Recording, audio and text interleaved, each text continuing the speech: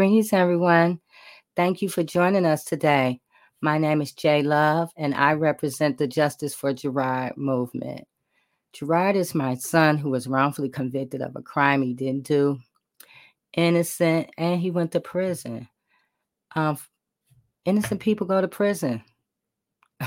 That's why we're here every Friday at 6 p.m. to talk about that wrongful convictions and social injustices. Because an injustice anywhere is a threat to justice everywhere. So thank you for joining us today. Um, we have awesome conversation that we're going to have today. But before we get started, I want to read our mission statement. Our mission is to bring awareness to the wrongful conviction of Gerard and all others who are wrongly convicted, over sentenced, mentally ill, and medically frail in our communities, to inspire, organize, and educate all communities about the need to disrupt systems, policies, and patterns of the criminal legal system that leads to wrongful convictions. That's why we're here. Um, Thank you again for joining us. And I want to say hello to everybody who's watching on YouTube and those who may be watching on Twitter and of course, everyone on Facebook. Please like it and share this program so it can get out to other people, because what we're doing here every Fridays is having a conversation.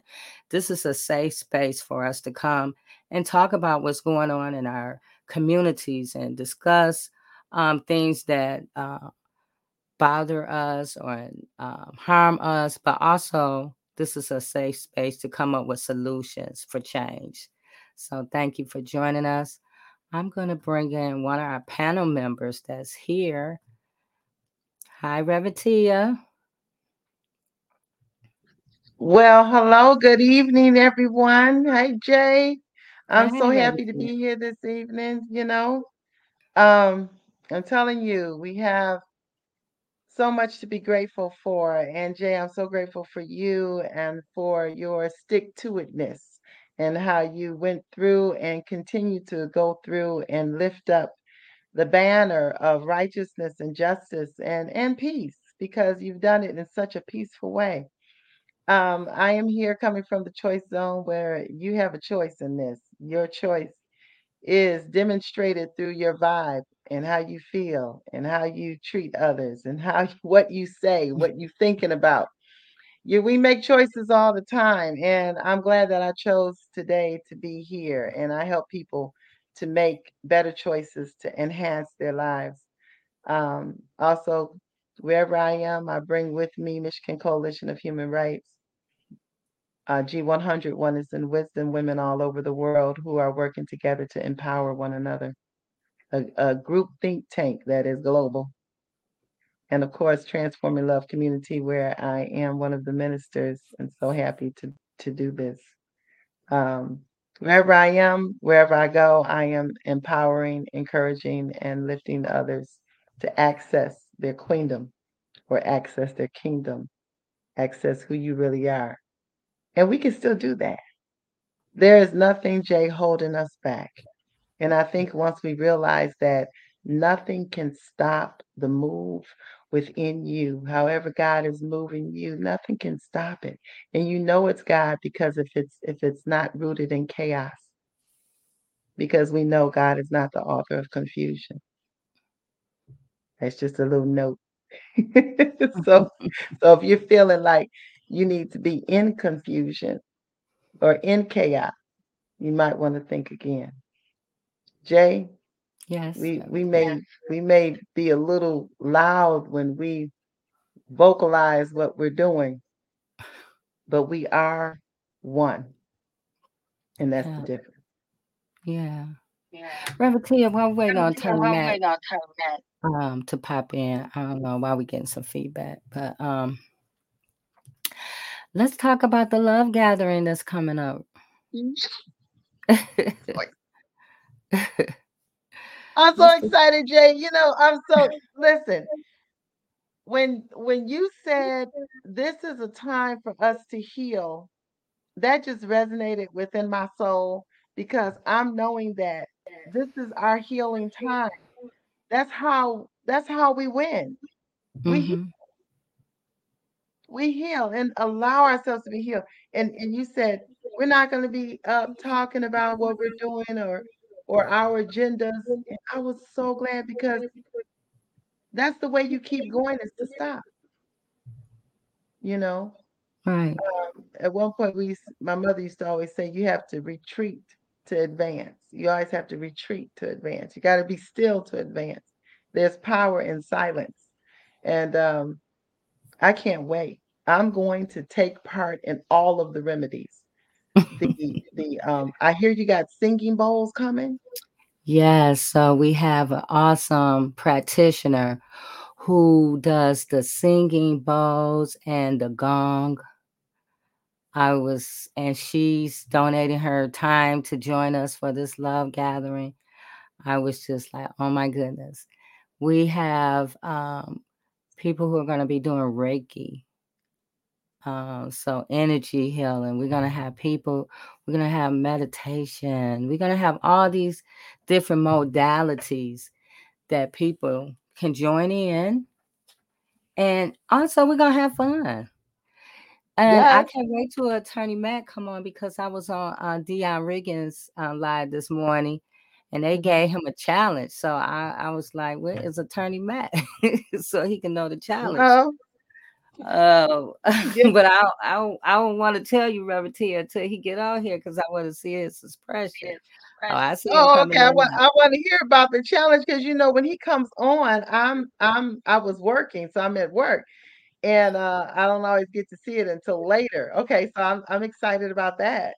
So there's gonna be some added extra to the love gathering, but it's gonna be not only healing but fun. We're gonna have art pieces. We're gonna have that. Some gonna be. There is a special piece by Susan.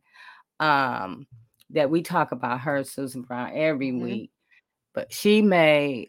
She's an international artist that's in prison in Michigan Department of Correction, and I can say that she's wrongfully convicted. But Yes. she made a special piece for this gathering that's going to be auctioned off.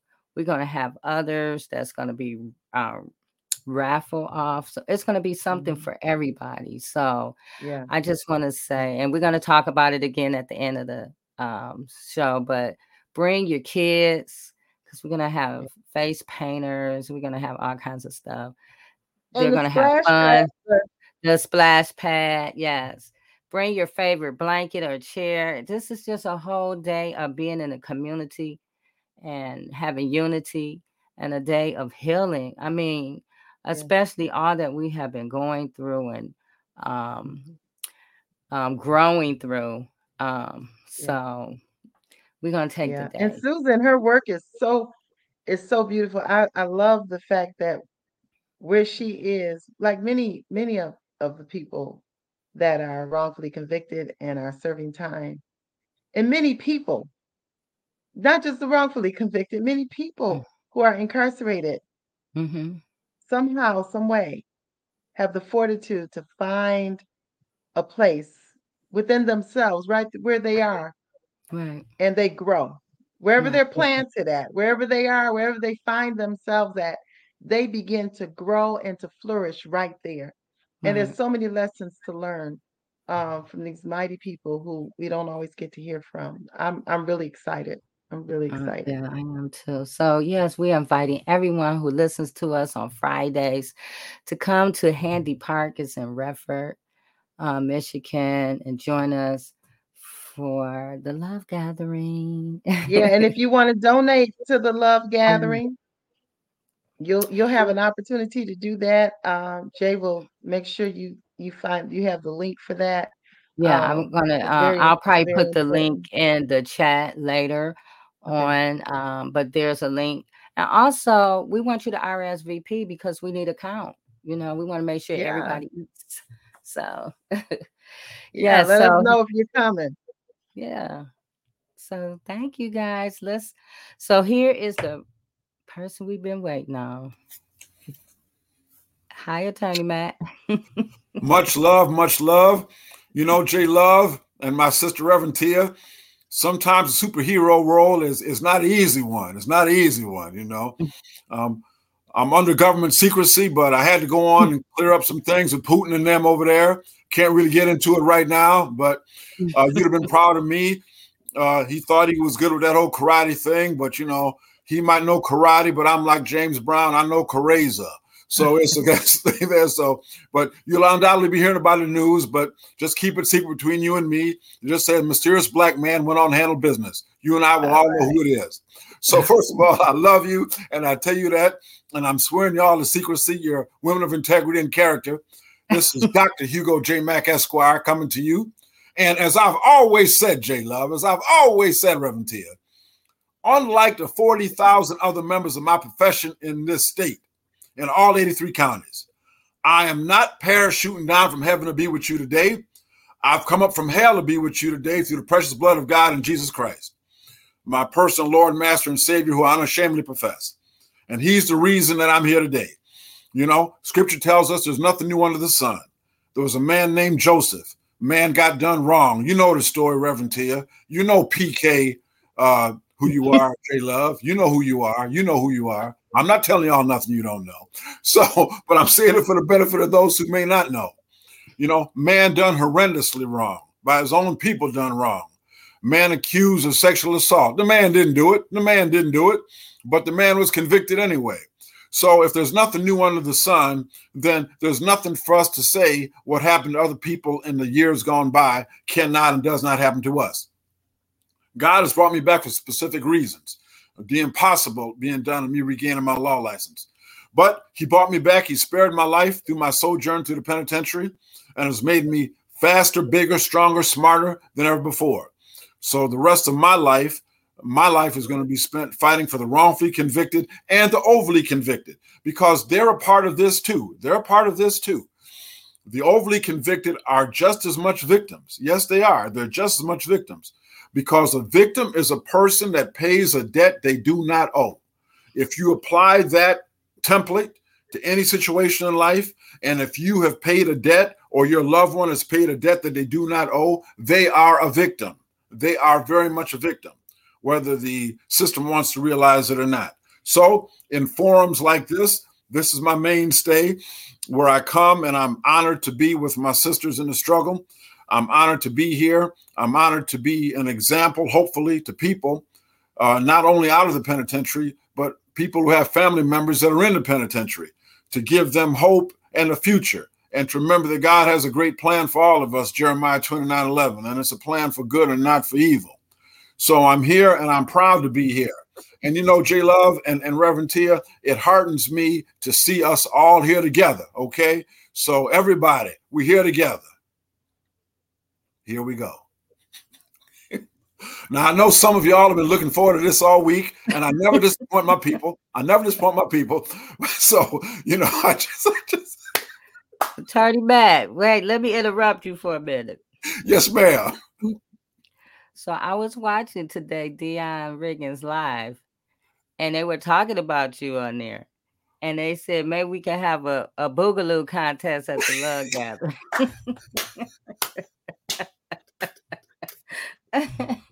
Well, see, you know what? You know, J Love, it's nice to be remembered, and it's nice to be mentioned. You know what I'm saying? It is a beautiful, beautiful thing, you know? And, you know, this is one thing that Sam Riddle can't take credit for. You see what I'm saying? You know, what the hell? Because when I say it's over, it's over. So here we are.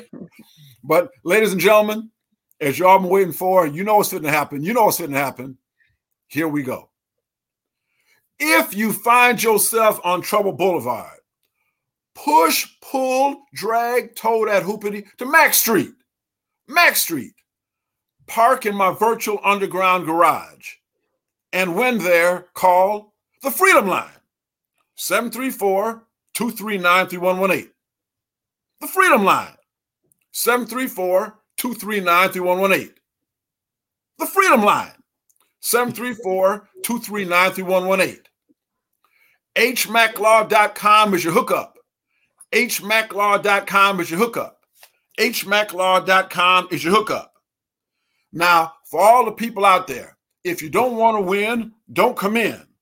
Stay outside waiting for redemption and constipated on government cheese. If that's what you want, that's what you get.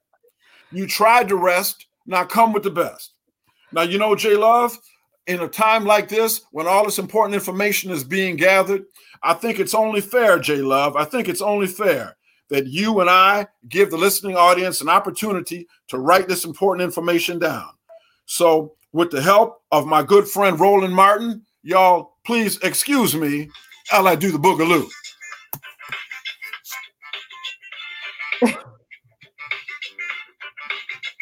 Reverse order this time. From Pulp Fiction, for you, Reverend Tia, Batman.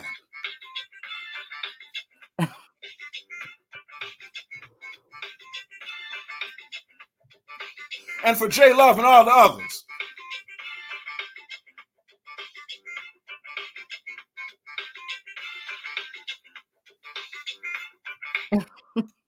Now, J Love, I think it's very important that we've given people an opportunity to have that little interlude to write this information down. Because, you know, J Love, I want to let the message be known. For all you haters, Mr. and Mrs. America, ships at sea, all y'all in suburban areas and the ghettos and all the metropolitan areas of the way, who be writing J Love, calling J Love, put letters in J Love mailbox, you know, trying to put letters on, notes all on her car. Say, oh, kick Hugo off that show. That man crazy, J Love. He's subject to say anything. He's so unorthodox. He crazy. Just, you know, he bad for the movement.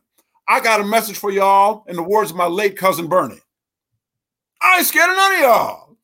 So you see, so it don't mean nothing to me, J Love. It don't mean nothing to me. You understand? So I got the Lord on my side. I ain't scared of nobody.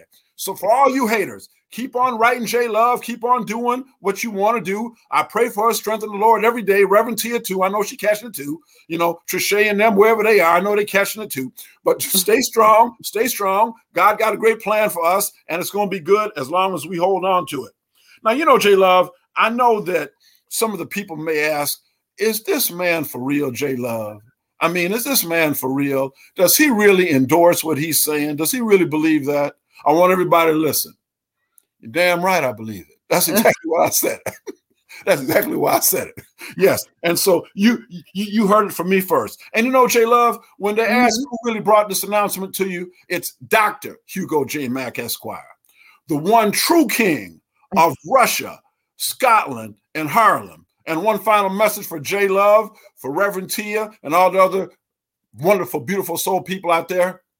I love you.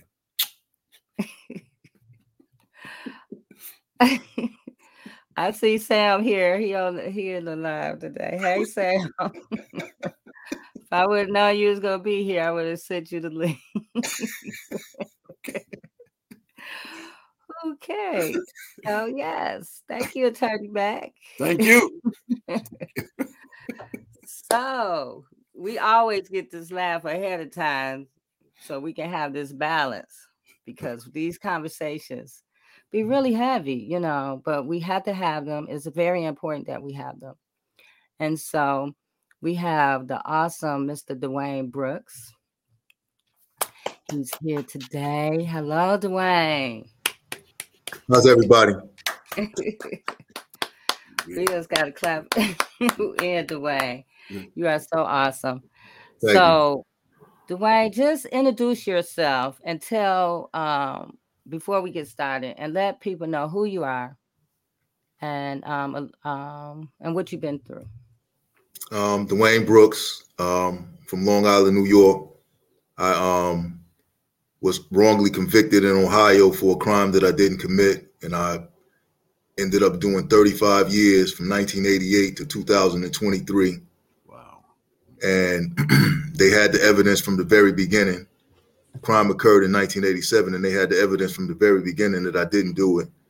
And the evidence pointed to their state star witness, the prosecution star witness, and they just changed the whole narrative on me and had me in prison for all of that time. They were trying to kill me. Literally, they sought the death penalty on me. And when they didn't get that, it was just, red flag that I never get out. I went to the parole board 4 different times. After I served my sentence at, the wrongful sentence that they gave me. And they kept giving me time, never having any intention on releasing me. The excuse that they used was nature of the crime and that I didn't show any remorse. So how can I show remorse for something that I didn't do? Right. Remorse for the people that were hurt in the incident, but I had nothing to do with it. Mm-hmm. So I received 10 years the first time, 10 added years onto my sentence. I received 4 years the second time I seen them. The third time I seen them, I received 5 years. And the last time I seen them in 2020, they gave me 5 more years. So, as I said, they had no intention on releasing me. And only through the grace and mercy of Allah, the Almighty, that, I made it out of there alive and well, alhamdulillah, thank God, because as I stated before, prison is not something that you're meant to survive, either physically, mentally, or both. Absolutely, absolutely right. So Dwayne, last week we were talking about, you and how innocent, we just trying to drive this home to people, how the innocent people end up in prison. Can you, just let me know if it's, if it bothers you, because some people can't tell this story, their stories. But for you, how did this all happen? Were you at the wrong place at the wrong time? We have so many, first of all, there are so many different ways wrongful convictions happen. Mistaken identity, police corruption, prosecutor, not have a proper representation. How did your story begin? My story began, I wasn't there. I didn't have anything to do with the crime.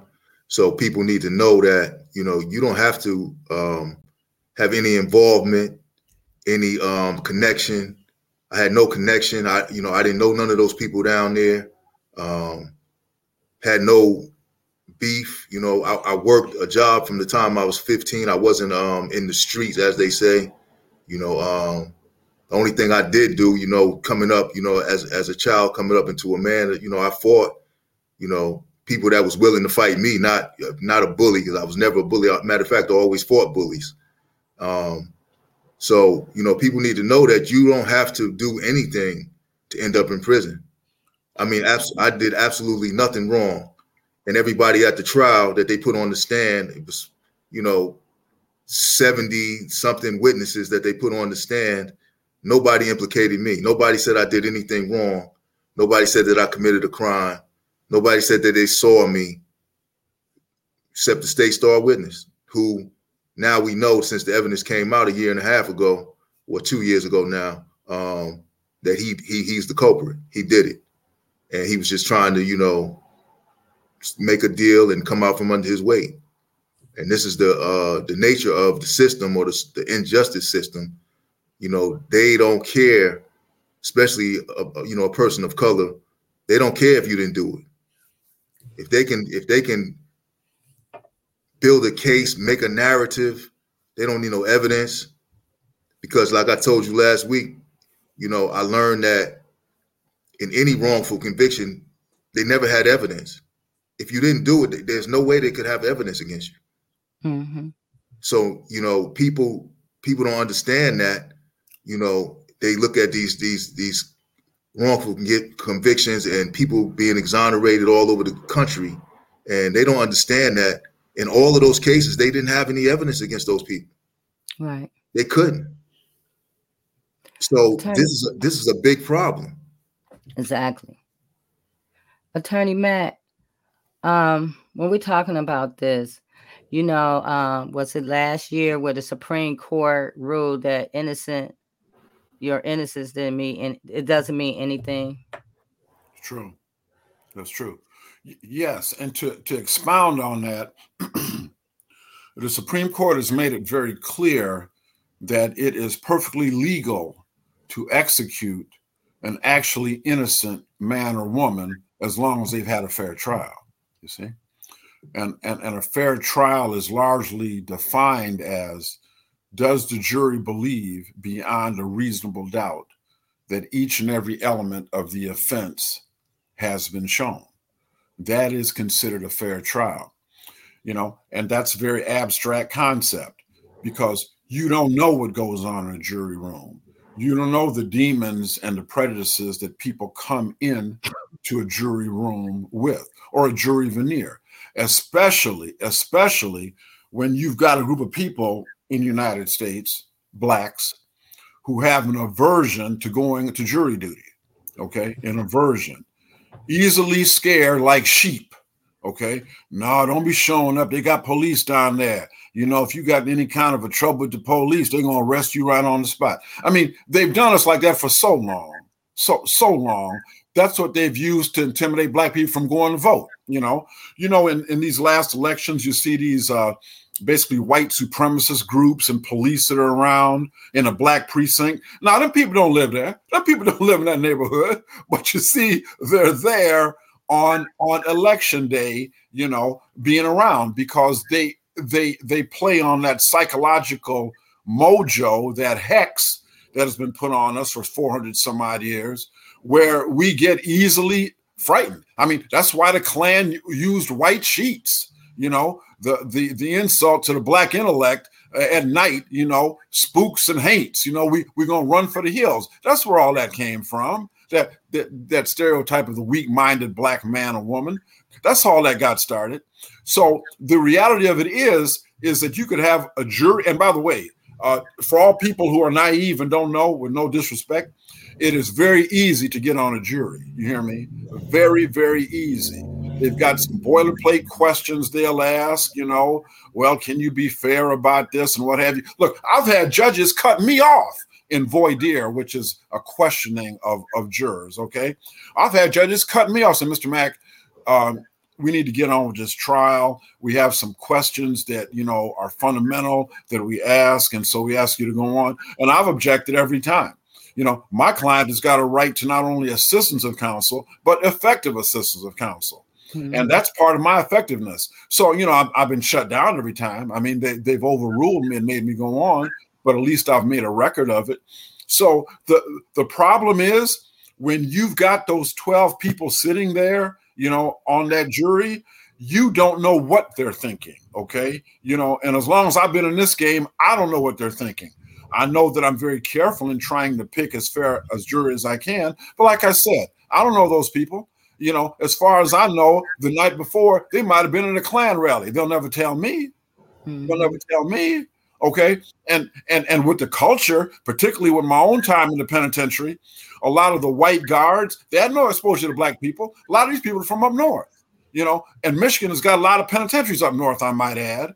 Okay. Mm. So those are the people in that jury pool, and with black people running away from jury duty with every kind of lame excuse in the book, when their lives are really on the line. When my life was on the line, my jury was all white and rural.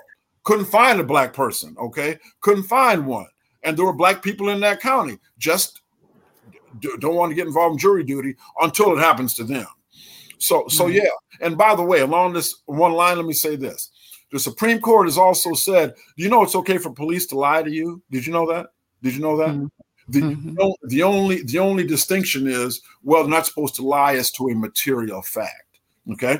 But, when they get you and your homeboy in them separate rooms, look, man, Bubba done spilled the whole thing, bro. So it's going to be a matter of which one of y'all get to the prosecutor first. My partner here, he don't even want me to talk to you. But, I'm trying to give you a break. Good cop, bad cop. I'm not telling y'all nothing you don't know. I'm not telling y'all nothing. I'm just saying I see it every day in court. So, that's it. So you can easily be convicted of something you didn't do. And by the way, once that verdict comes in and it goes to the appellate level, you got hell to pay the captain. Hell to pay the captain. The odds are 95% that whatever you got to say, it ain't gonna fly. And you can be innocent as the day is long. It makes no difference. Another thing about the juries that Attorney Mack is talking about, to add to that, the juries get a lot of tricks played on them. You know, the prosecutor plays a lot of tricks on the jury. The prosecutor in my case, he talked, and, you know, made it seem to the jury that I was a bad person with no evidence to back it up, nobody to get on the stand to you know, verify it or testify to it. But he was testifying to my jury. I didn't know it at the time that was illegal, you know. And this is the thing that people don't understand, and juries don't understand. They do a lot of things that's illegal to gain convictions on people. Right. And the juries are completely unaware of this. You know, he was actually testifying to my jury about me when he had no evidence or nobody to get on the stand to verify it or testify to it, and the judge allowed it. And they all know that that's against the law. They all have law degrees. Everybody in the courtroom had law degrees except me. The prosecutor, the two attorneys that they assigned to me, the assistant prosecutor, and the judge, they all had law degrees. So they all knew that what was going on was illegal. And the juries are at a disadvantage because they don't understand. You know, the judge, my jury came back 3 times and asked the judge to read the definition of reasonable doubt, beyond a reasonable doubt. And this man, this judge, he read the definition of a reasonable doubt, and I'm gonna do it exactly how he did it, like this: all the evidence obtained, pointing to the prosecutor to our witness, others don't know it, yet they decided to break the law to obtain the conviction. The jury came back again, said, "Could you read the definition of reasonable doubt? We didn't understand it." He did the same thing again. And then the third time they came back and asked him to read the definition of beyond a reasonable doubt, he said, "I'm not reading again. Come back with a verdict." These are the type of things. You know, that is, and that is because people believe the judge is always right. Even though the prosecutor is only for the win. They want to win. And you know what, Dwayne, I want you to, what was the makeup of your jury? My jury was 9 white, 2 black. Old black lady and black guy, maybe in his late 30s or early 40s. So it was already, you know, and I need people to understand that it was already stacked up against you, because if you got 9 white people, then you already have a shift in the view of who you really are. It's already prejudiced. Right. And then sad to say, some of us are prejudiced against our own people.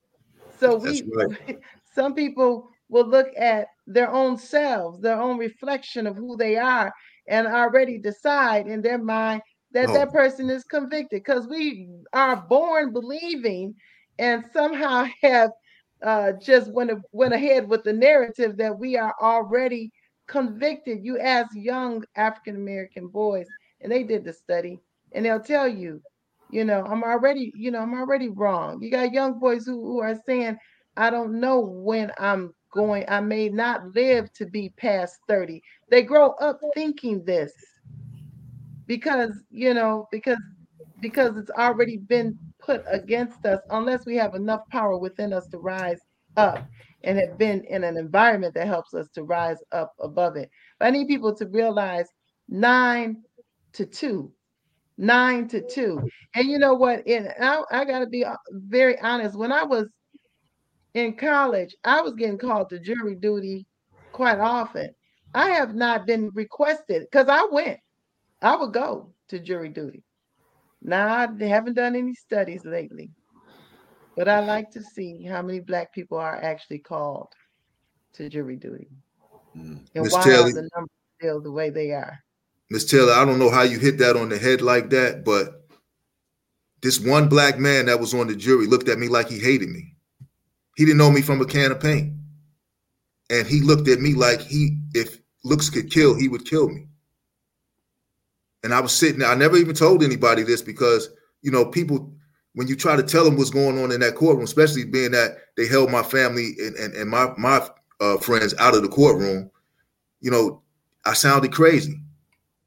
You know, this man looked at me every day. He made sure he caught eye contact with me when he came in to sit down in the jury row. And he looked at me like he wanted to kill me. And I'm looking at him like, I don't understand it. And you just hit it right on the head. Oh my goodness. And I never told anybody that. Wow. Wow. That's Yeah, just and inhumane. you know, I just want to interject this. Now, I'm not making a scathing indictment against anybody because of the color of their skin. I'm not saying that.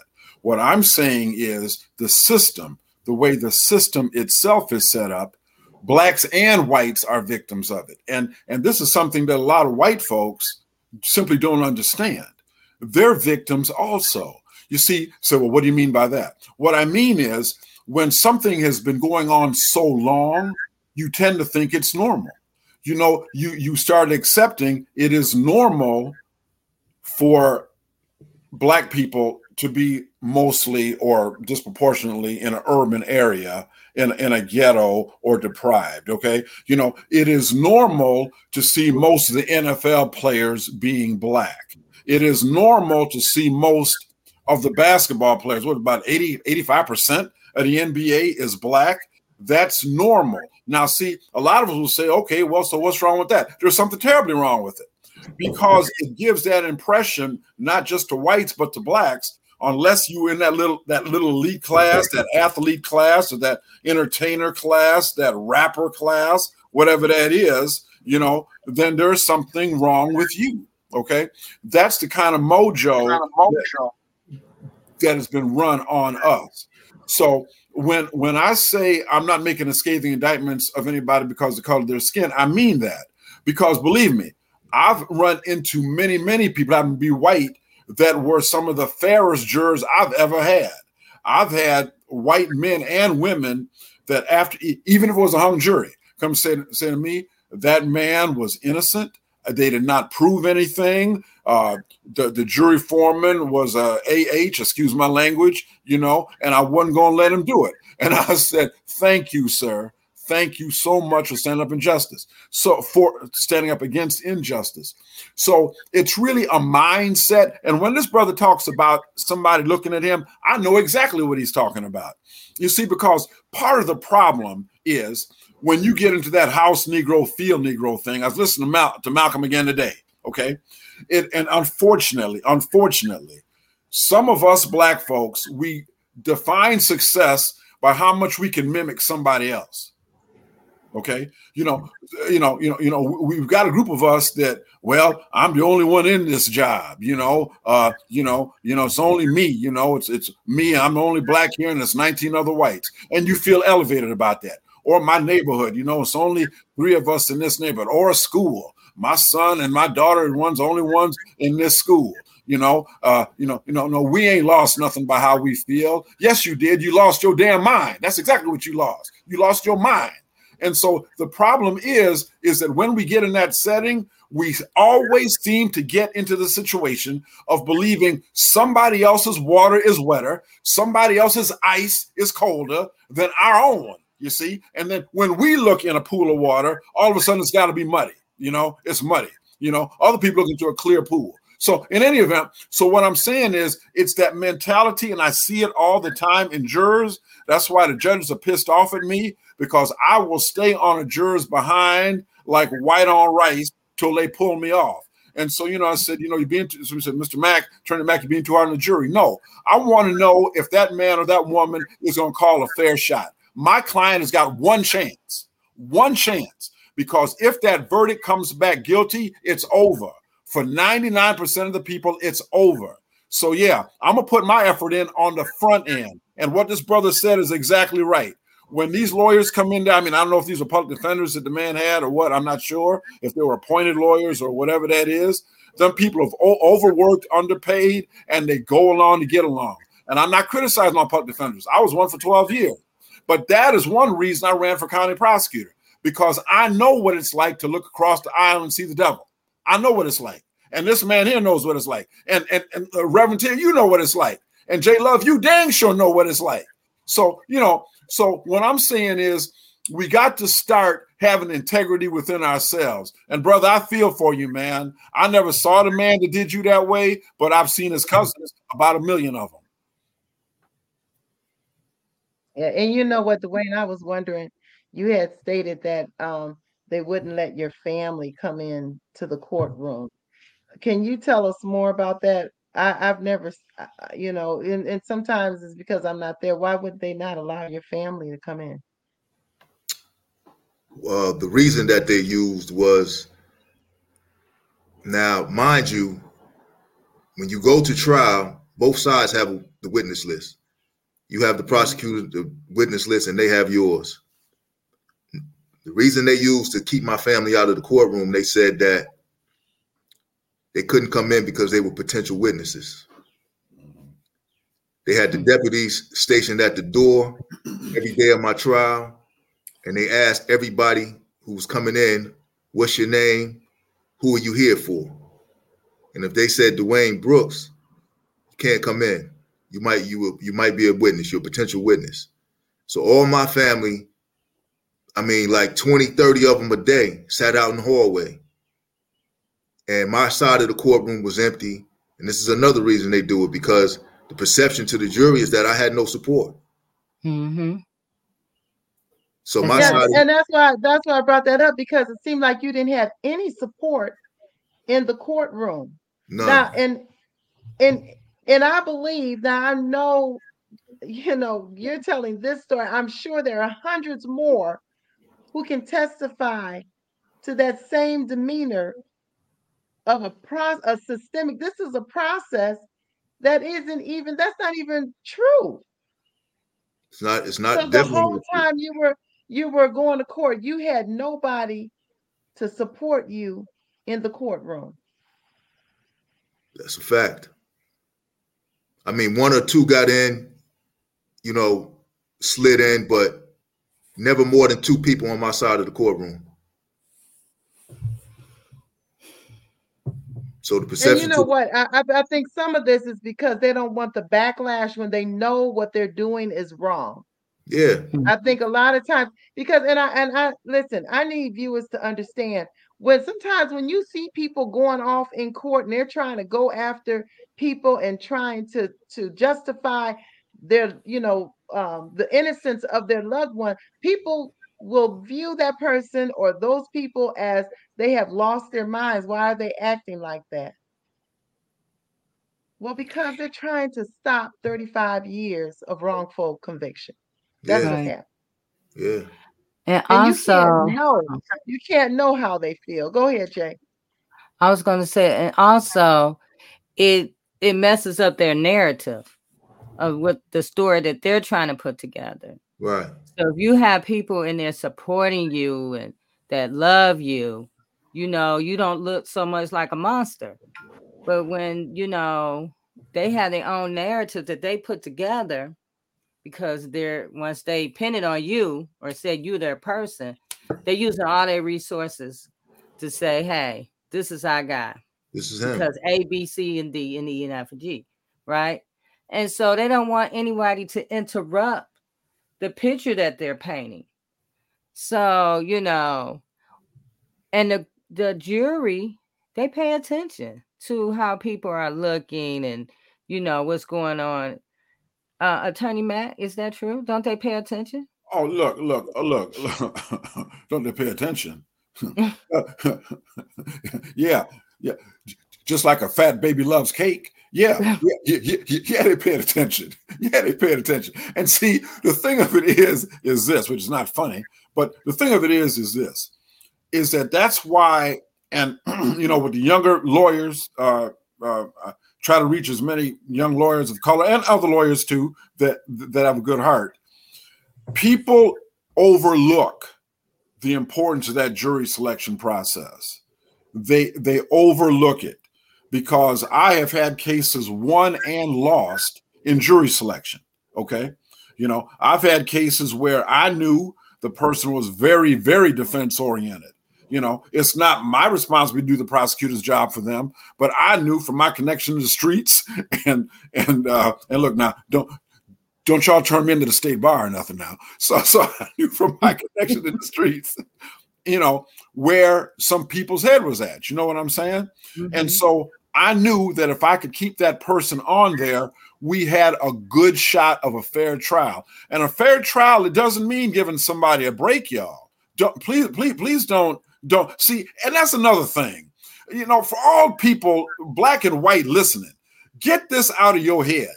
Nobody is asking for a break. Okay. Nobody is saying, well, you know, he did it, but you know, his people been done wrong for hundreds of years. And, you know, see, because that's what Dr. King said about white liberals. Okay. That's what Dr. King said. He said, they forgive us for wrongs we have not done and say, well, they've been through a lot. Okay, but they wrong, but we're going to let it slide. No.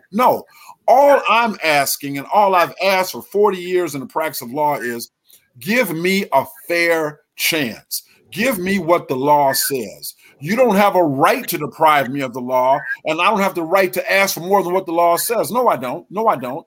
So if you have a fair playing field and the judge really talks about proof beyond a reasonable doubt, I'm going to tell you right now, every jury I've been in front of, proof beyond a reasonable doubt means you believe something just like you believe your name.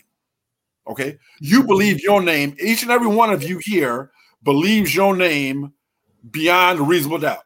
And what I tell juries all the time, if you think each and every element of this crime, like this brother right here, if that member of that jury felt that each and every element of the crime was committed like they know their own names, well, then it was a lawful verdict. It might not have been right, but it was lawful. But I don't think they did that. I think they based that decision, what I'm hearing this man say right here, on a bunch of other things that really had nothing to do with him directly. It was like he's in the seat. In other words, somebody got to go to prison, and he's the only one in that chair. Right. And even then, you know, even though they set it up from the very beginning to pick the kind of jury that they wanted to, my so-called attorneys were in on it. You know, they didn't fight for me. They didn't defend me. They put up a show, and that was it. And they let the prosecutor, every witness the prosecutor wanted. I mean, every juror that the prosecutor wanted, my attorneys agreed to it. It was set up from the beginning. And what people don't understand is that, you know, they are in cahoots. Yeah. Yes. To gain convictions on us. This is not like, you know, I had a fair trial. The trial was unfair from the very beginning. You know, and I knew very early on, you know, in the pretrial phase where these attorneys would come see me, and like when I would tell them about my work history, they didn't want to talk about it. And I found out, you know, the hard way inside the courtroom during the trial, where they completely suppressed all my work records. They completely suppressed all my work records, my income tax returns. When I was laid off, I was on unemployment. They suppressed my unemployment benefits, and these were the attorneys that were supposed to be defending me. They gave this prosecutor a blank canvas to paint any picture he wanted to paint of me. Can we also say this, Attorney Matt and Reverend Tia and Dwayne? These people are friends too. They're colleagues and friends. They're friends. They hang out together. They eat together. Blah blah blah blah blah. You know, and even though this is your attorney who is representing you, these are their friends, right? And I watched this happen in court, even with Gerard. You know, when the attorney was getting aggressive and asking the officer questions, he got offended. And so they got into an argument, and they had to take the whole jury out of the room. And he said, well, why are you acting like that today? So already told me that this is your friend, and you're going against the script that you guys normally do down here. Right. And so now you're upset because he's putting you on front because you're trying to send somebody innocent to prison. And these are how, you know, that's why we're here, because we want to make this so clear. People think, well, they did something anyway. He must have did something anyway. You know, you nothing. You don't have to do nothing. You don't have to do anything. Once they put this in their mind, it's you and it's nobody else. The killer could be out here killing other people. The rapist could be out here raping other people, doing the same thing that they got you in here in this courtroom for. But it don't matter because their only focus is you. Yeah. And And this is what how they happened to feel. those people? Right. And what happened to them, Dwayne? Which people? What happened to those attorneys? Nothing. Absolutely Nothing. nothing. When you Right. got out, now we know how much wrong has happened. And what happens to the people on the front line of of non-integrity? What happens to those people? Absolutely nothing. They have qualified immunity.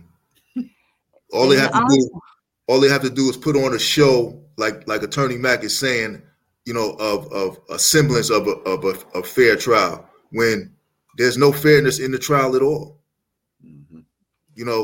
I mean, people who don't understand, people who do not understand, they literally break the law. And I can't emphasize that enough. They go to lengths, and they don't just bend it. They don't just twist it a little bit. They break the law knowingly, purposely, knowingly break the law to gain convictions on people. And this is what they did to me. They knew they were breaking the law. Every one of them in there with a law degree knew that the laws were being broke. The judge, the two attorneys that they assigned to me, and of course the prosecutors and his assistant, they knew they were breaking the law. The judge, in my case, denied the defense, and it's on the docket sheet, it's public record. He denied the defense to see the police reports. He denied the defense to see the prosecutor's file. How in the world could I get a fair trial? I've never seen that. That is on ridiculous. the docket sheet, 8/5/1988. On the docket sheet, 230-828 out of Cuyahoga County. You can pull it up and look at it yourself. And this is the beautiful thing about now, as opposed to the 33 years that I was screaming into the wind and nobody wanted to believe me, nobody wanted to assist me, nobody wanted to help me. Now I don't have to say one word. Anybody can just pull it up themselves and read it themselves. The evidence is there now. This judge denied the defense the police reports and denied the defense to review the prosecutor's file. So they were going into it knowing that they wasn't going to give me a fair trial. The judge knew, and it's his duty. He's a referee. He's not supposed to lean towards one side or the other. This is his job description. He's not supposed to lean towards one side or the other. He leaned totally to the prosecution. He knew they didn't have no evidence. He knew that if he released the discovery, the police reports to my defense, they would have to use it. So he said, no, you can't have it. And this stuff was there from the beginning, from day one in August of 1987, from day one. They knew exactly what they were doing. This is not a mistake. This is not something that, something that just happened. This was planned. They sat there and they really came to together with their heads and said, this is how we got to do this to this man. And get to live their life. Mm-hmm. They get to live their life. When we hear this, they do this. How many other people have they done it to, right? Before you or since you. And then who's going to check them? And see, when we talk about qualified immunity and government immunity, all the same thing. They got, they try to confuse you with all these different immunities. But when we talk about this is the reason why we should not have it. right? Because there's no one being held accountable for these things. Dwayne, you was 35 years, right? Who somebody's supposed to be held accountable, right? Somebody's supposed to, have something. You How long did it take you to get this trial? After we filed the motion, it took a year and a half. A year and a half It took them for the less than whole. 90 days to take me to trial and convict me and tried to condemn me to death. It took them less than 90 days to do that. But when the evidence came out that I didn't do it, the wheels of justice grind slowly. Other people have, spent 4 and 5 years before they got out. This is what they telling me. You got to be patient. This is what they telling me. And I'm sitting there in prison and I'm saying, you got the evidence now that I didn't do it. You can clearly see that it was a setup. And why do I have to be patient now? For what reason? My father is almost 90 and my mother was almost 80. And they frail. And tomorrow ain't promised to nobody. And you Right. sitting here telling me I got to continue doing time when you know I didn't do it? I think I heard you say on James Jones show. I think that was when you said that they were or your sister might have said it. They were trying to, saying, when they got the evidence and you're trying to get out of there, they're trying to not come because it's the holiday. They didn't think Yeah. about you being there 33, 35 years. They trying to figure out how they cannot, can we put this off to after the holiday? After the holidays. This was November 4th of last year. And they came up with a schedule. I mean, I should have been released on November 4th of last year. That's not even the best case scenario, because if anybody had ever looked into my case, and I wrote everybody, this is why I have no respect for the NAACP, the ACLU, and all those organizations and all those so-called law schools, the Innocence Project. I don't have no respect for them, because if any one of them had just looked into it and filed a public record request years ago, the evidence was always there. And I would have been home a long time ago. But no, I didn't have no DNA in the case. There was no DNA in the case. It wasn't a sensational case. It wasn't in the, blown up in the news or the media. Even now, I'm back in New York and Channel 7 News hasn't come and interviewed me. Channel 5 News, Fox New York hasn't come and interviewed me. Mm-hmm. Channel 12 News hasn't come and interviewed me. Channel 4 News hasn't come and interviewed me. And they know about it. Right. But it's not sensational to them. Just another nigga. Right. This is ridiculous that they did this to me, and that prosecutor got on the stand, the prosecutor from 1988 got on the stand and admitted, when have you ever seen this before? Ever. Admitted that, yeah, it was our practice to withhold evidence back then. Yeah, the discovery rules are archaic. I never handed over anything. Wow. When have you ever seen that? And I didn't even realize the magnitude of it.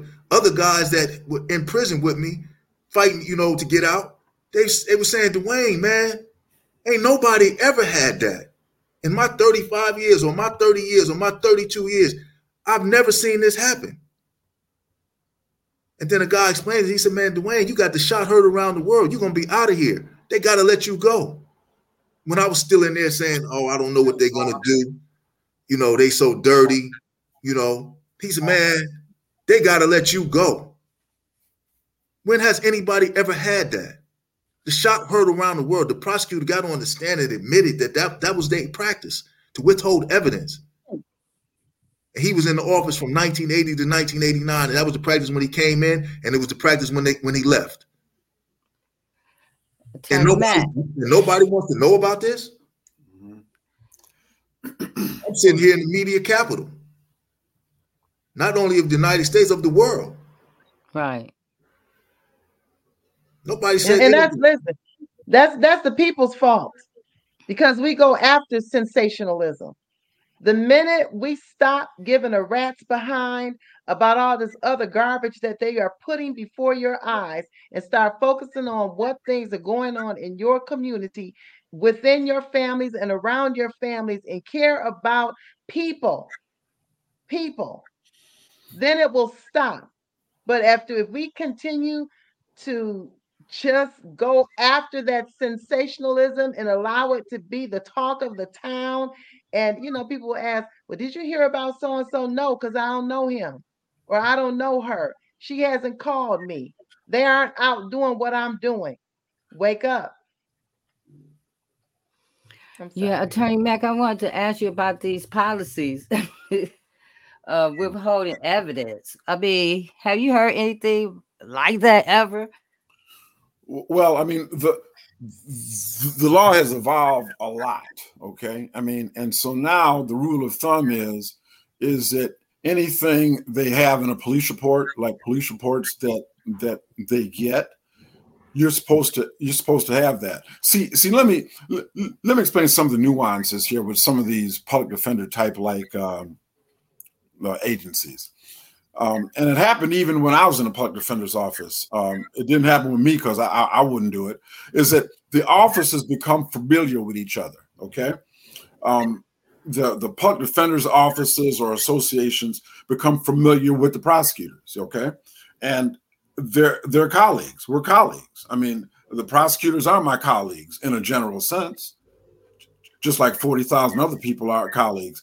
And so there's supposed to be a collegial air between colleagues, like doctors or accountants or what have you, in respect.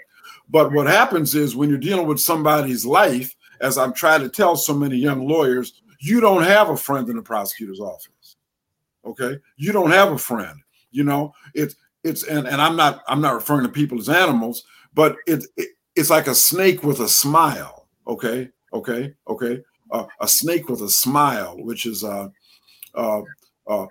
photo enigmic. I'm butchering the word, but it just means the way that the anatomy of the face is. Okay, the anatomy of the face is. Okay, so what I'm saying is that the problem that young attorneys have is that they want to, and by the way, you can be a young attorney with having 1 year of experience, and you can also be a young attorney with having 1 year of experience repeated 25 times.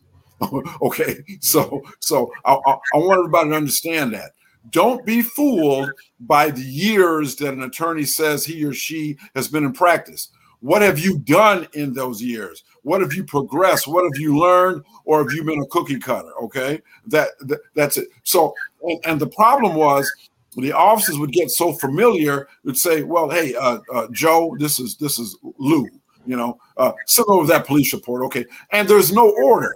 See, there's no order. The court speaks through its orders, okay? And unless something has been ordered by the courts or somebody do something, they have no responsibility to do it. Now, ethically and legally, the prosecutors are supposed to turn over information, but you've got to request that. Which is why I tell young attorneys, don't cut corners with somebody's life. File your discovery motions and your discovery orders and put deadlines on them, okay? So part of the problem is that you don't really know what the prosecutor has, okay? The prosecutor can get information that is exculpatory, okay? In other words, that helps you, and just sit on it. You have no way of knowing that. That's why I tell young attorneys all the time, don't be afraid to cross-examine those officers, get on the witness stand. Did you file a police report in this matter? Yes, I did. Well, did you file a supplemental? Yes, I did. Oh, really? I don't have a copy of it. You see what I'm saying? So that's the only way. You've got to keep digging and digging and digging and be an irritant where they know, you know what? When Attorney Mack puts in for discovery and Judge Smith has signed it, we better damn sure give that man that, because he's going to grill our officers on the witness stand about it. And if he catches them in a lie, it's going to be perjury. It's going to be a mistrial. It's going to be, don't bring this trial again against my client because of police corruption. So yeah, J Love, it's a lot of policies that are unwritten, but it is unwritten because of familiarity. And I remember reading somewhere that familiarity breeds contempt. And when you have contempt for yourself and your client's criminal defense attorney, you might as well be sitting over in the prosecutor's table because y'all is cool like that. Right. Yeah, and what people don't understand is like, um, and Mr. Mack, he didn't explain it fully, so I'm gonna expound on it. The United States Supreme Court in 1963, Brady versus Maryland, and then there's been many cases coming out of the United States Supreme Court since then. They said that any exculpatory evidence, any evidence favorable to the defendant, whether the attorney asks for it or not, whether he files for discovery or not, the prosecutors must hand it over. He don't have a choice by law.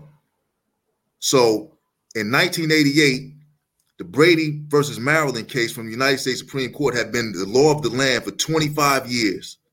There's no way that they didn't know. No way. They knew what they were doing. They purposely broke the law. People need to understand that. They purposely break the law to gain these convictions, to say that you broke the law. Mm-hmm.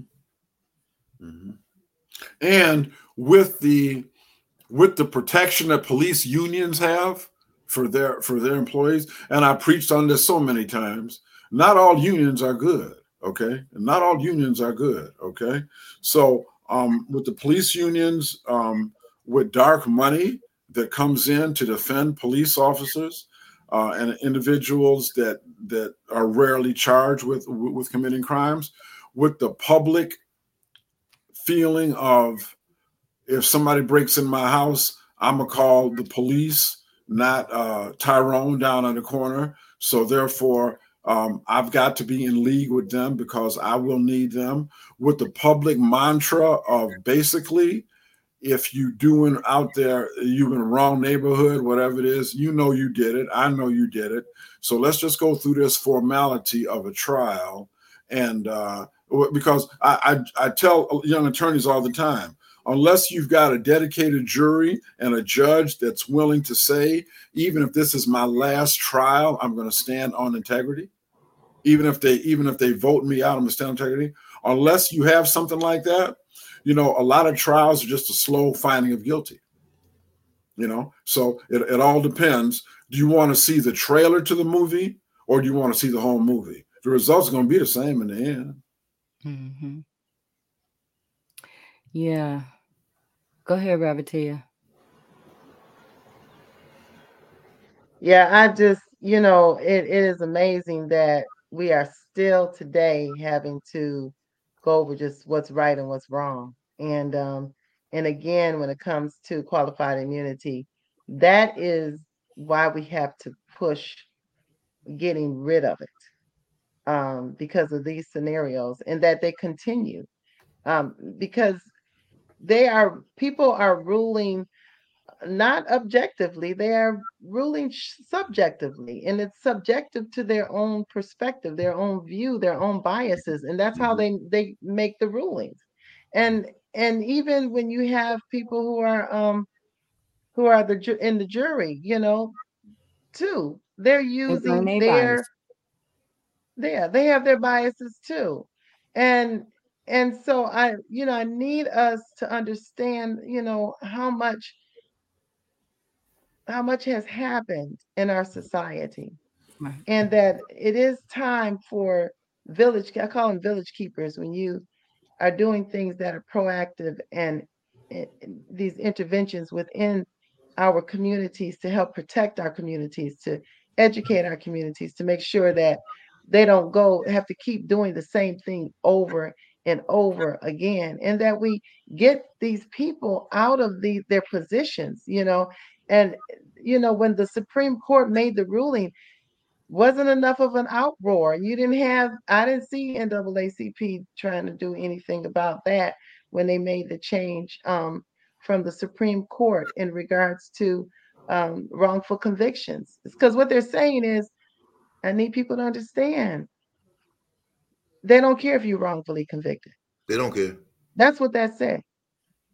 They don't care. And Clarence Thomas was the leader of that statement, who said, basically, that's what that says. We don't care if we have the right person or not. You can still be executed. Yeah. You can still serve your time. Right. We don't care whether the rapist is still out there. We don't care. That's what that means. And this is And for us not to do anything is just terrible. Go ahead, Dwayne. and this is in the so-called greatest country in the world. This is in the so-called most civilized country in the world. This is what they portray. And these are the barbaric practices that are going on in this country, in the greatest country in the world, the most civilized country in the world. Barbaric, what they do to people. It's barbaric what they did to me and my family. And let me add this. I remember last week or so, I heard somebody make an analogy between crows and bluebirds. That was you. That was you, Attorney Mac. Okay, and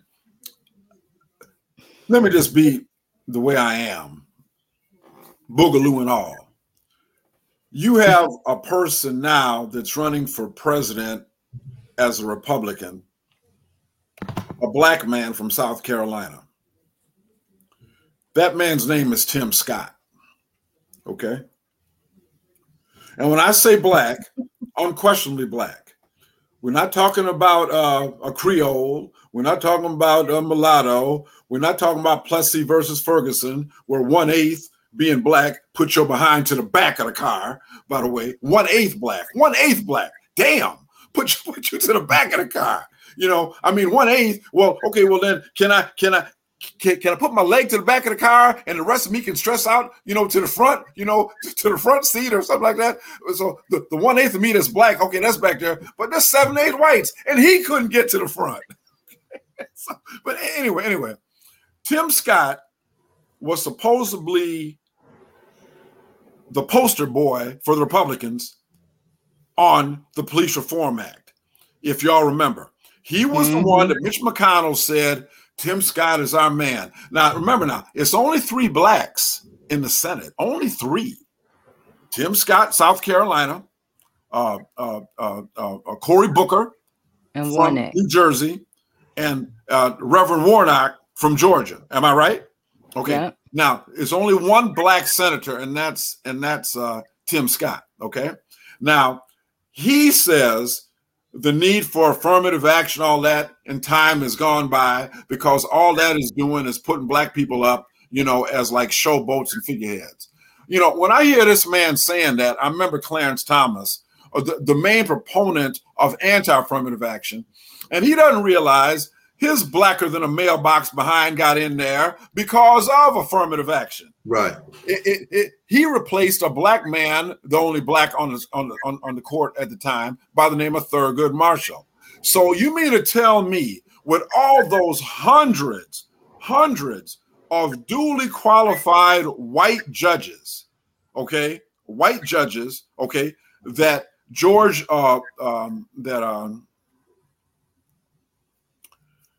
Bush the first, I believe it was, had to pick from, he picked Clarence Thomas. And for Clarence Thomas to say race didn't have anything to do with it is just a lie. It's a simple lie. But anyway, I say that to say this. Tim Scott, anti-affirmative action. Tim Scott has got a commercial now announcing, you know, he's running for president from Fort Sumter. Does the name Fort Sumter mean anything to any of y'all? Fort Sumter, all right? Proudly stood where the Confederacy made its stand at first and talked about we are a great nation and, you know, America has been through greatness and continues greatness. The man stood there and said that. I like to kick my flat screen in. You understand? I like to kick it in. The man got on debating with Roland Martin and said, you know, a congressman from Florida, I can't remember what his name is, got there debating with Roland Martin, said, I don't believe in the George Floyd Act because it's hurting our police departments. It's going to let people that are shiftless and lazy drag our police officers into court. I do not believe in the John Lewis Act because Florida's got plenty of laws to protect people already, and we don't need no more laws in this country. I like to kick my flat screen TV in. So the only reason I'm bringing this up is they are using people that look like us to be the poster boy and girls for putting these things forward. And I'm saying that is what's so devastating, because not only do we have to overcome systemic racism, we've got to overcome the house Negroism. Yes, we do. Yes, we do. Yes, we do. So, and so I guess I'm venting, and I ask y'all to kind of bear with me and maybe pray for me, okay? Because it's difficult. It is. I need to go out and run about 10 miles after get off this show. It's difficult because it's stressful and it's very infuriating. So yeah. So for Tim Scott, you're not going to be president, Tim. All you're going to do is carry a good message for those, for a lot of the white racists, and people who don't want black people to have an advantage. And at the end of the day, you're going to learn a lesson like a woman named Omarosa. Remember Omarosa? Okay. Remember out there with Donald Trump and all that stuff? The man that ended up calling her a bitch. Remember that? Okay. And now she wrote a book talking about how bad Donald Trump is. Tim Scott, you next in line. Yeah, and that black thing with the house nigga syndrome is really bad. I mean, even in prison, it's sad to say, and it's almost unbelievable, but it's the black ones that treat you the worst. Exactly right.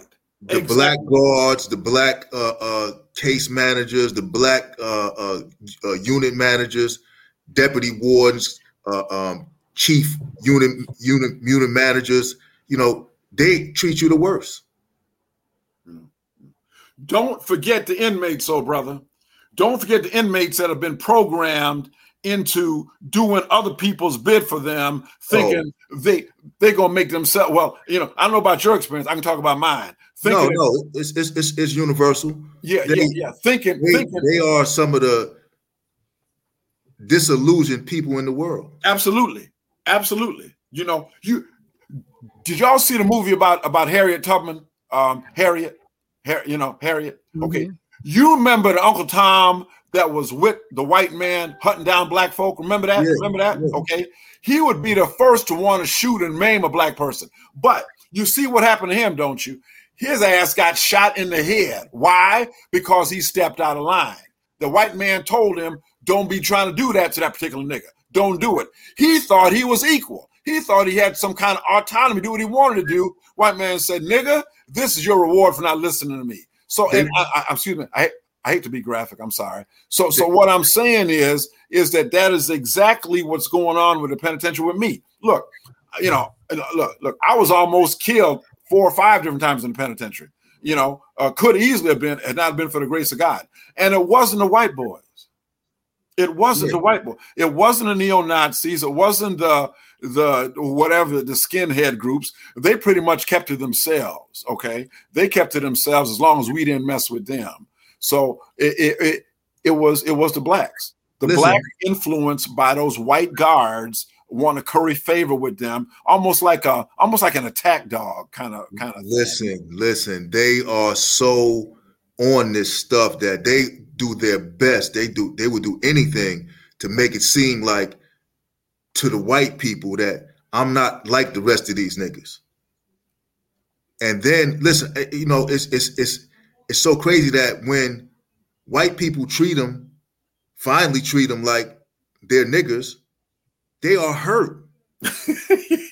Soulfully, they are hurt to their soul. Right. They cry tears. I can't believe they did this to me. All the work I did for them, everything I did for them, they do this to me. They are seriously hurt because they get to the point where they're so disillusioned that they don't realize that in their eyes, like Tiger Woods, you're a nigga. Absolutely.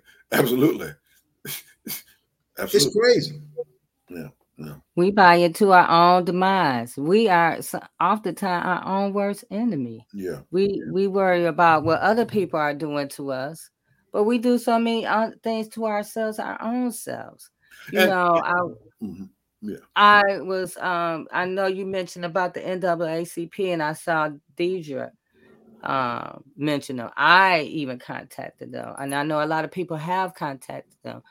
These groups that supposedly are here for us, they're just political groups. They're just political groups. And they're doing politics. And so if it ain't good for the politics, then they're not going to jump on the bandwagon, No, Right. or they're not going to help you. not gonna But help.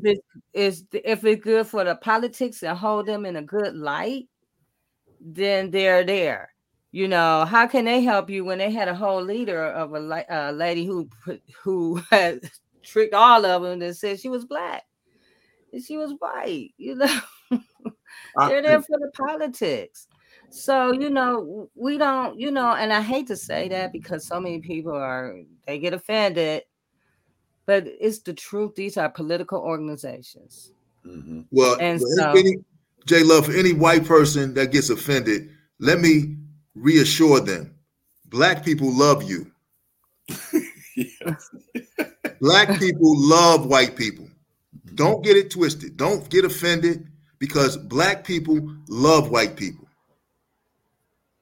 No matter what they do to us, no matter what's been done to us, we love white people. We as a whole, we love them. So there's no need to get offended for any white person to get offended. You know, I grew up right here on Long Island, New York, in Uniondale, and my town was mostly white. I had white friends, still have many white friends. You know, friends that happen to be white. That's the way I like to say it, because there's exceptions to the rule. But those are the exceptions. You better believe it. mm-hmm. You know, if you know, I'm gonna just forget about the 80, 90, 100, 200 million white folks that can't stand Black folks just because I care for these exceptions to the rule, and I'm just going to forget about them and just, okay, well, these exceptions to the rule, they're going to trample them to kill me because it ain't enough of them. Mm-hmm. Absolutely correct. Look, the Freedom Summer of 1963. Remember when all those blacks and whites, or perhaps 64, they all went down to Mississippi? Remember that? Remember that? Kill them too. For voter registration, a whole bunch of good-hearted white folks went down there. Yeah. You know, Schwerner, Goodman, and Cheney. You know, 2 out of the 3 of them people butchered were white. Okay, you know, and so the thing of it is that the problem is, and I saw this with Black Lives Matter. The problem is that we have a spark that comes on, you know, a spark, but then it fades because any fire will die if you don't keep feeding it. You see what I'm saying? You see? And so what happened is, and even Black folks, we faded. You know what I'm saying?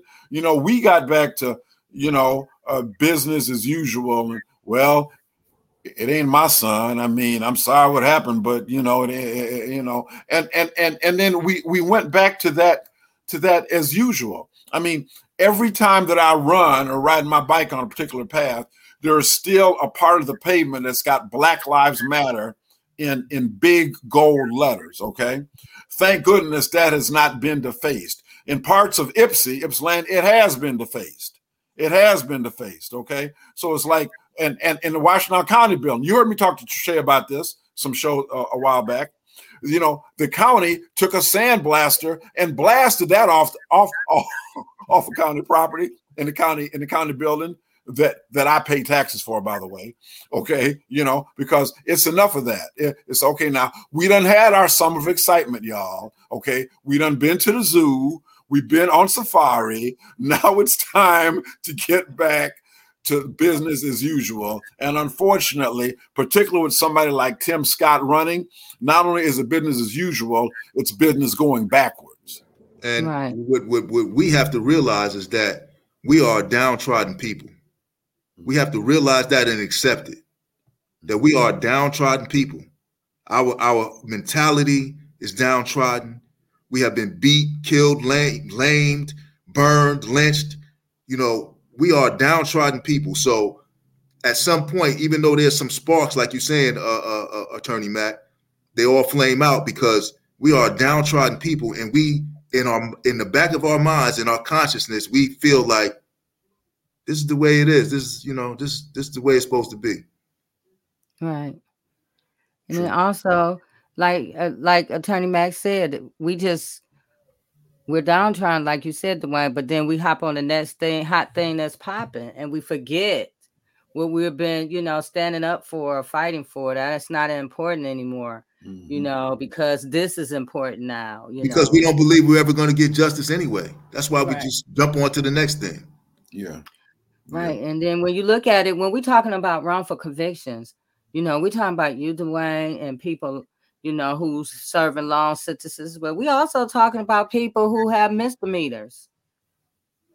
We're also talking about people who took a plea deal. You know what I'm saying? So when they talk about, it's like 2 to 10%, it's way more, because you don't give into account of people who have taken a plea deal. Yeah. You haven't said, well, I did it. I was just listening to a story not too long ago of a young man who they pretty much forced him to say he did a crime, and he had to implicate his friend in the crime, right? His friend never, took the plea, and he ended up being exonerated. But the young man who, said yes and took the plea deal, they're trying to get him, because they know he didn't do it. So now they're trying to get him, clemency, but however, these things happen, a plea All the deal, time. All the time. fake tickets that ain't real, fake charges that they, they stack them, Attorney Matt, don't they stack them? Yeah, and please don't forget one of the greatest tools the Michigan legislature and other states, I'm sure too, have given prosecutors. It's called the habitual offender statute. Okay, which is a terrifying thing, because what it says is, now look, the law says, okay, maybe 5 to 15 now if we pop you for this B&E, okay, whatever, maybe 5 or whatever. But now we see you done had some run-ins with the law before now. Matter of fact, 2 or 3 run-ins. Oh, that changes things. That changes things. The Wise Souls in Lansing, Michigan has said, prosecutor, now, if this man or woman been down this road before, go on, sock it to him. So if you don't plead to this right now, we see you got 2 times you've been in the system before. That puts you habitual offender second. Well, that means if you convicted, now we're not just looking at maybe a 15-year max. Now we're looking at a 30-year max. We're going to enhance it. Yeah. You got to go back and do that tail. Yeah. See. Well. The habitual extends the tail. It extends the tail, and plus, if you get out on parole and you mess up, they're gonna bring you back for the rest of that sentence, unless you can shuck and jive with them and say, you remember the movie with Morgan Freeman and Tim Robbins, Shawshank Redemption. Okay, there was a scene in there where Morgan Freeman, he went to the parole board at first, and they said, "Do you think you've changed?" "Oh yes, I'm not the same person I was. I was a young man that did wrong, and I've really learned a lot." And the stamp was parole denied. The second time he went up in there, he said, "You know what? I've been here so damn long. Maybe all just want me to die up in here. So I'm just going to be for real with you. I've served my time and more. I got myself together. But you know what? If you're going to keep me back in here, just go on and do it and quit wasting my damn time." Parole granted.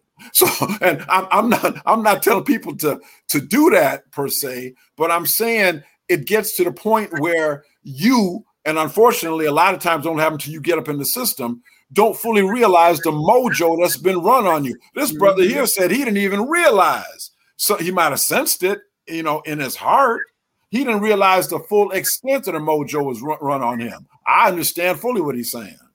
And that, you know, that thing what you just saying about the parole board, man. Listen, I had family members, people that loved me, that were really resenting me, really angry at me, because I wouldn't go in there and say I did it, because they felt like that was the only way I was going to make it out of prison.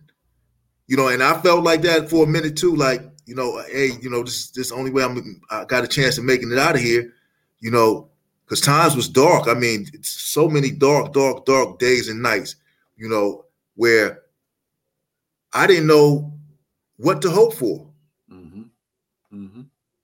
And, you know, people have told me, you know, I didn't understand why you just didn't go in there and say that you did it so they could let you out of there.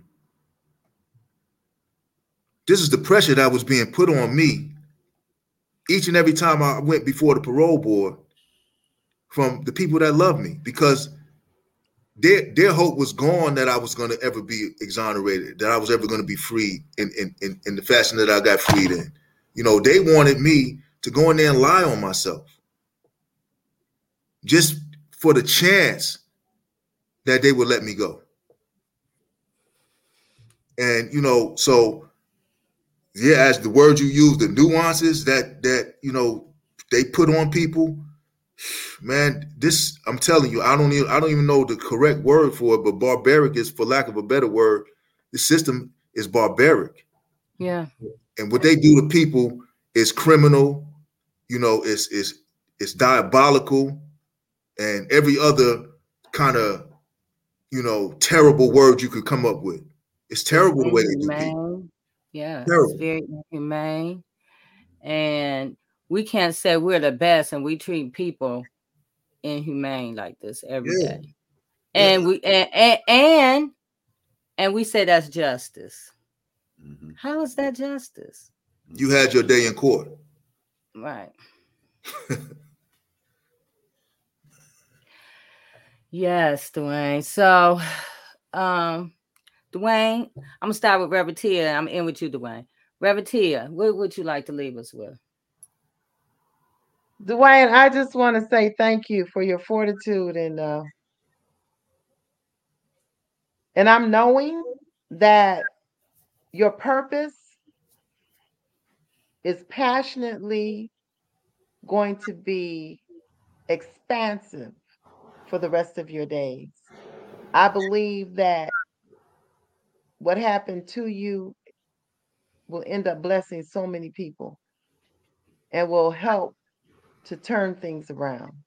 Because the more we continue to shine the light on the hidden areas of injustice, then the more solutions we can have. And I believe that we are, even though we have a lot of people who are ignorant of what is actually happening, we do have a lot of people who are beginning to understand and to connect.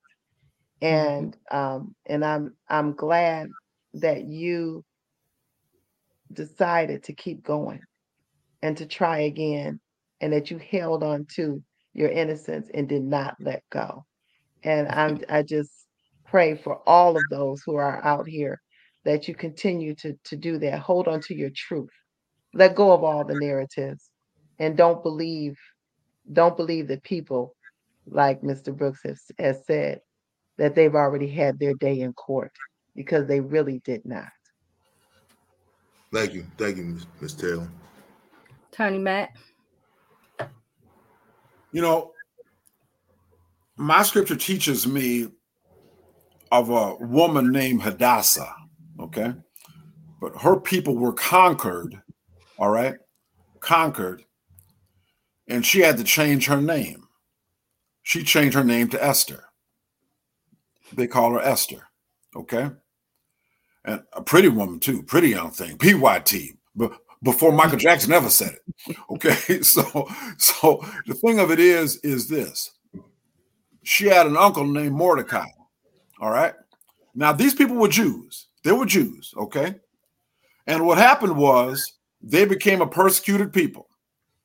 And it got to the point where there was a guy named Haman that had a grudge against the Jews and wanted all of them killed, all right? But Esther was the queen. But the law said you cannot go in front of the king unless you got permission. The penalty is death. They were getting ready to kill all them Jews. And Mordecai told his niece, perhaps you were born for a time such as this. And she got to the point and said, you know what? I'm going to speak up for my people. I'm going to speak up for what's right. I'm not going to wait for the king to call me. I'm going to go to the king and confront him right now. And she said, if I die, then let me die in righteousness. My own penitentiary experience, where I came back from, regaining the privilege of practicing law in the state of Michigan. Michigan's been a state since 1836. That's like 30 some years before the Civil War. So the regaining of the license was God showing me that he can do anything but fail. And God has brought me back, spared my life in the penitentiary for a reason, for a time such as this. I ran for Washtenaw County prosecutor despite the ridicule, the humiliation, jailbird, convict. How dare you run for prosecutor for a time such as this? And what I'm saying is this. Each and every one of you are here for a time such as this. God did not spare this man's life for nothing, all right? He didn't spare, my life for nothing. J Love, he didn't put in your spirit, your heart, to honor your son who is watching us from on high right now, I might add, for nothing. Reverend Tia, all you've been through, all the work you do, preaching, and help people. You are all here for a time such as this. And I'm going to tell you this. The only thing that can stop us is if we stop ourselves, because we're going to keep talking the truth. We're going to keep speaking truth to power. We're going to keep standing up for what's right. We're going to keep on being an irritant. And I'm telling you, Scripture told me about a woman that wanted something from the king. The king saying, "No, get away from me." The woman kept coming back. He said, "You know what? I'm going to give her so much she wants because she's bugging the hell out of me." And what I'm saying is this.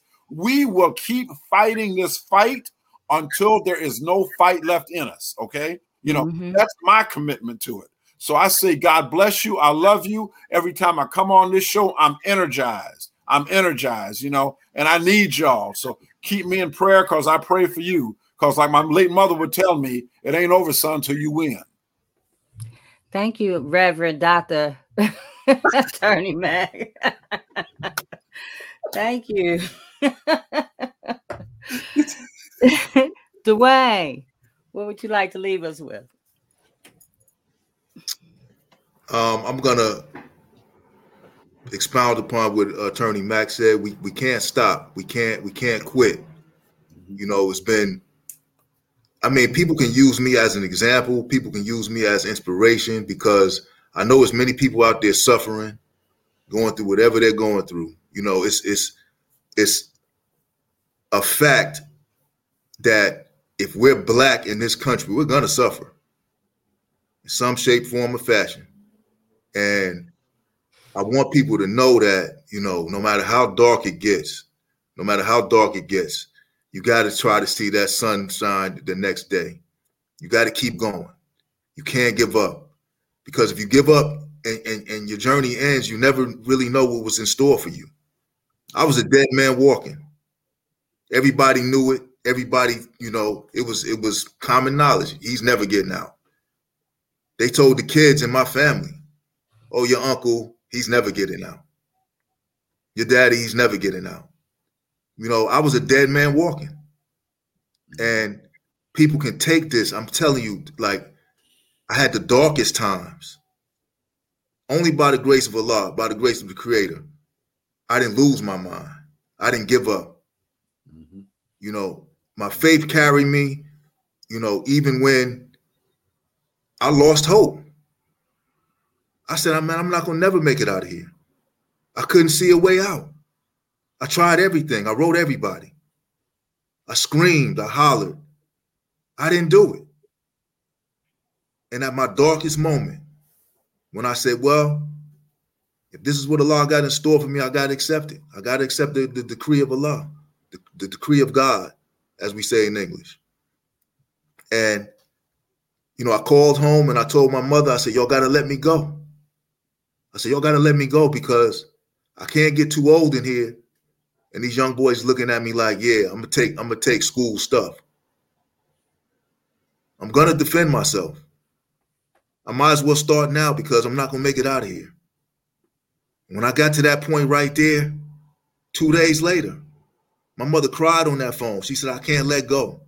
She said, I can't let go. She made a sound I never heard before. Came from deep.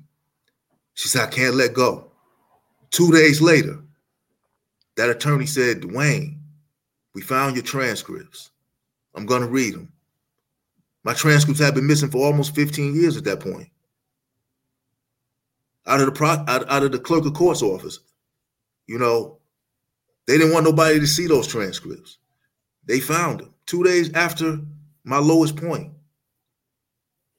And 4 or 5 days after that, we got the police reports.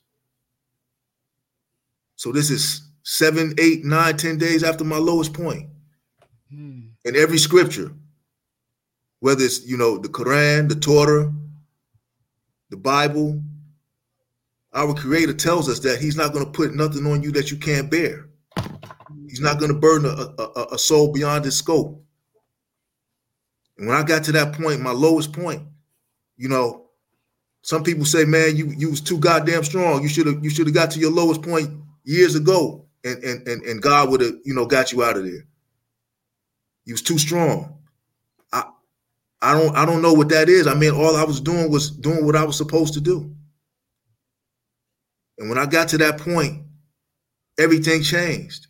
So people got to take that, and I mean, this is real. People got to take that as, you know, inspiration for themselves, no matter what they're going through. Wake up the next morning, strive for that, and see what that day brings. Because this stuff changed for me in a matter of days. In a matter of days, I went from a dead man walking to being free. I'm out here now, and possibly, y'all know the rest, for whatever time I got left. And they can't pay me to make me feel like we even or it's okay, because I'd rather be 21 again and have all my people that I lost in those 35 years still alive again. Mm-hmm. You know, so I'm not looking at it like, yeah, you know, I'm gonna be all the way up. I got to do something with that. I got to help people. I got to take care of my family, and I got to help people. I don't need much. I don't got nothing now, you know, but I got life. I got opportunity. I still got family members that, you know, are still here that I love, and they love me. I got friends and you know, relatives that love me. And this is all I've been searching for the whole time, was the love. Because, you know, it ain't about the money, it's about the honey. And people need to realize that. It's not about the money, it's about the honey. And the honey are the people that you hold dearest to you. Mm-hmm. And, you know, I'm a Muslim, and we don't believe in holidays. Every day is Mother's Day. Every day is Father's Day. You got to celebrate your people every day. Mm-hmm. You got these people telling you, oh, just celebrate your mother one day out the year. Get her some candy and some, you know, a card, and, you know, maybe give her some money. One day out the year. No, you're supposed to celebrate your mother every day. Celebrate your wife every day. Celebrate your brother, your sister, and whoever else you love every day, much as you can. And don't worry about the money. The money, you can't take that with you. When we leave here, we got some other places to go. We determining right now where we're gonna go in that next life by what we do in this life. Mm-hmm. And we can't take none of that money with us. The pharaohs and kings of Egypt and Africa and everywhere else, they tried to take their gold and all their money with them. It didn't help them. So people got to celebrate their people. Anybody they love, anybody they care about, they got to cherish them and love them and let them know. Give them their flowers now. Don't wait till they, you know, in the ground to go put flowers on their grave, and you ain't gave them no flowers while they was alive. You at their funeral screaming and hollering and crying because that's your guilt. Because you know damn well you didn't treat them right. People are precious. People are the most precious asset in the world. People got to know that. Yes. You can't keep, oh, I'm just gonna get my son and we gonna go over here and we gonna break off from the family. That's ludicrous. That's not how it's done. A village, that old proverb is true. We're not meant to be alone. We are not meant to be put in prison and denied, your nature to be intimate with a woman, to have children, to be able to eat vegetables and fruit. These are natural things that we have a right to. That stuff ain't that. This stuff is barbaric, and that's the only word I could think of to describe it. And we have to start cherishing people. The people are the most precious asset in the world. Yeah. Thank you, Dwayne. So that I don't even know what to say because you hit on so many points. But thank you. Dwayne will be back next week, you guys, probably every week. Thank you. Let's do a little housekeeping for those here in Michigan. June the 16th, that's next Friday at 5:30. They're having a town hall meeting for a second look legislation. All the information is there on the flyer. It's at Mac Alive 3746 Fisher. Make sure if you're interested in supporting Second Look, make sure you're there. Also, we are supporting the Final Push Project Clemency for Susan Brown, our sister who is an awesome sister. We are supporting her clemency. So, this is the link. Linktree Clemency for Susan Brown. Go there. You can find out more about her story. And you can also how you can support Susan Brown. Also, donate to the Voice of Detroit. The Voice of Detroit is Miss Diane, who's also has been here in Michigan for over 20, 30 years, putting information out, talking about these wrongful convictions. We support her and her her online paper needs support. So please support Miss Diane by going to www.voiceofdetroit.net. Also, we want to send love to Trisha. She's been down weather-wise. She's supposed to be resting. She has an event coming up. And so I don't see the flyer. We had a flyer for her event, but she has a Juneteenth event coming up. I will post that information on the here it is. Here it is right here. Juneteenth celebration. Ypsilanti, June 16, 17, and 18. Please support this. Trisha and Survivor Speaking, all these other organizations, they have came together and they're going to have a big Juneteenth celebration. And last but certainly not least, the love gathering, where we're coming together to have a love experiences, a day of community unity, and that's at Handy Park in Redford, Michigan. And join us. It's going to be a really special healing day. And I think that's it for us. Thank you guys. Be the change. Be the change. See you next Friday, 6 p.m. here on Turning a Moment into a Movement.